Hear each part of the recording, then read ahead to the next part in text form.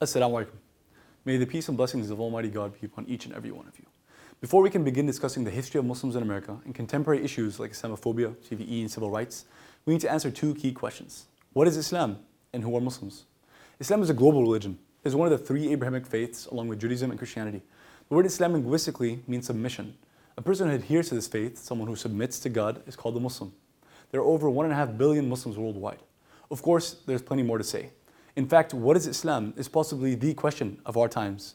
Since the turn of the century, no other question has dominated media headlines, political debates, book titles, and YouTube videos as profusely. A quick search of the word Islam on Google brings up 400 million results in under a second, more than any other religion. Try it.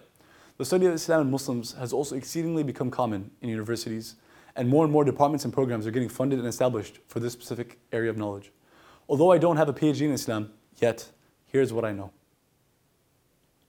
The primary sources of Islam are twofold: the Holy Quran, a divinely revealed text, and the Sunnah of the Prophet Muhammad, peace be upon him. The Sunnah is the totality of the Prophet's words and actions, essentially his lifestyle and teachings.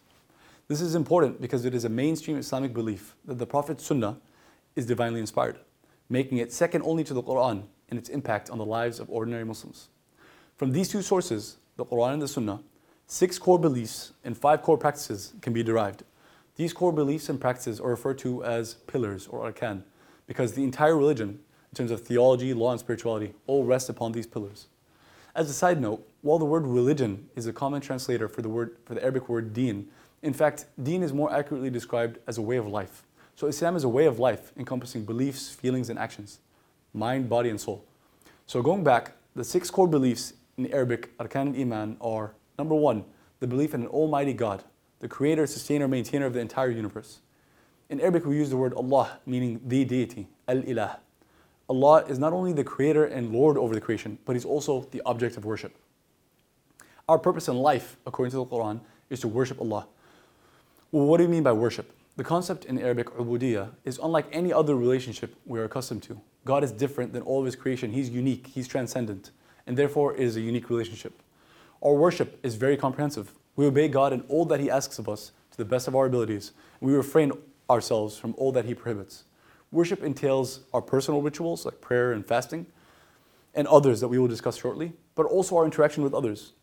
Taking care of our parents, being kind to our neighbors, serving others, helping the poor and the needy, working towards a more just and equitable society, and maintaining the highest standards and principles of honesty, integrity, and good character.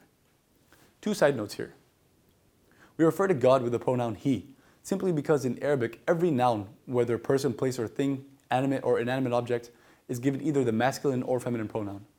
I point this out because it's important to keep in mind that the Islamic God is neither male or female.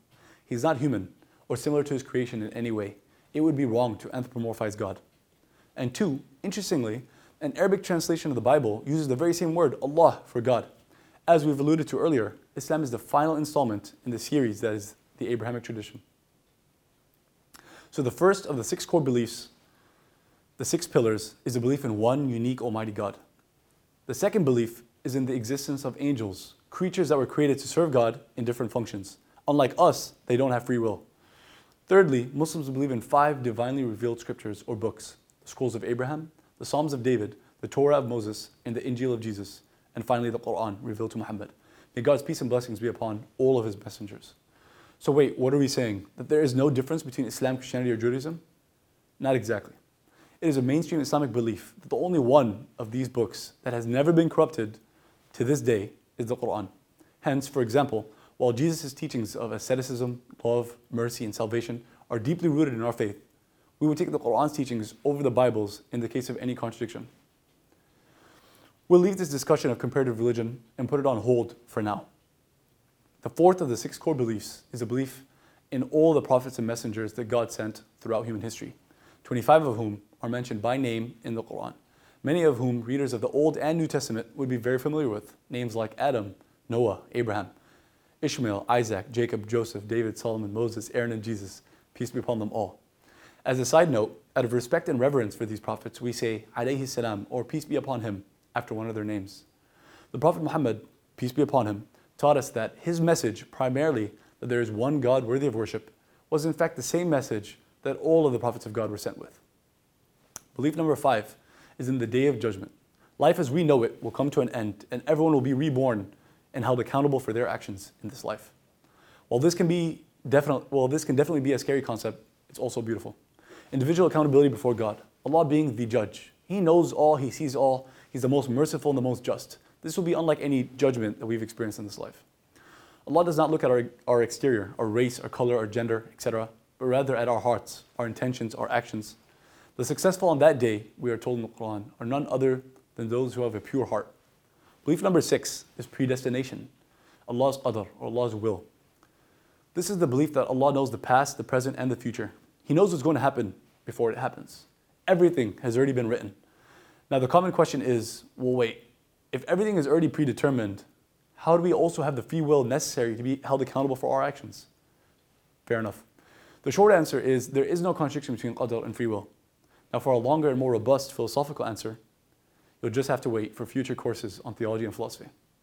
Future courses that I hope have already been predestined to exist.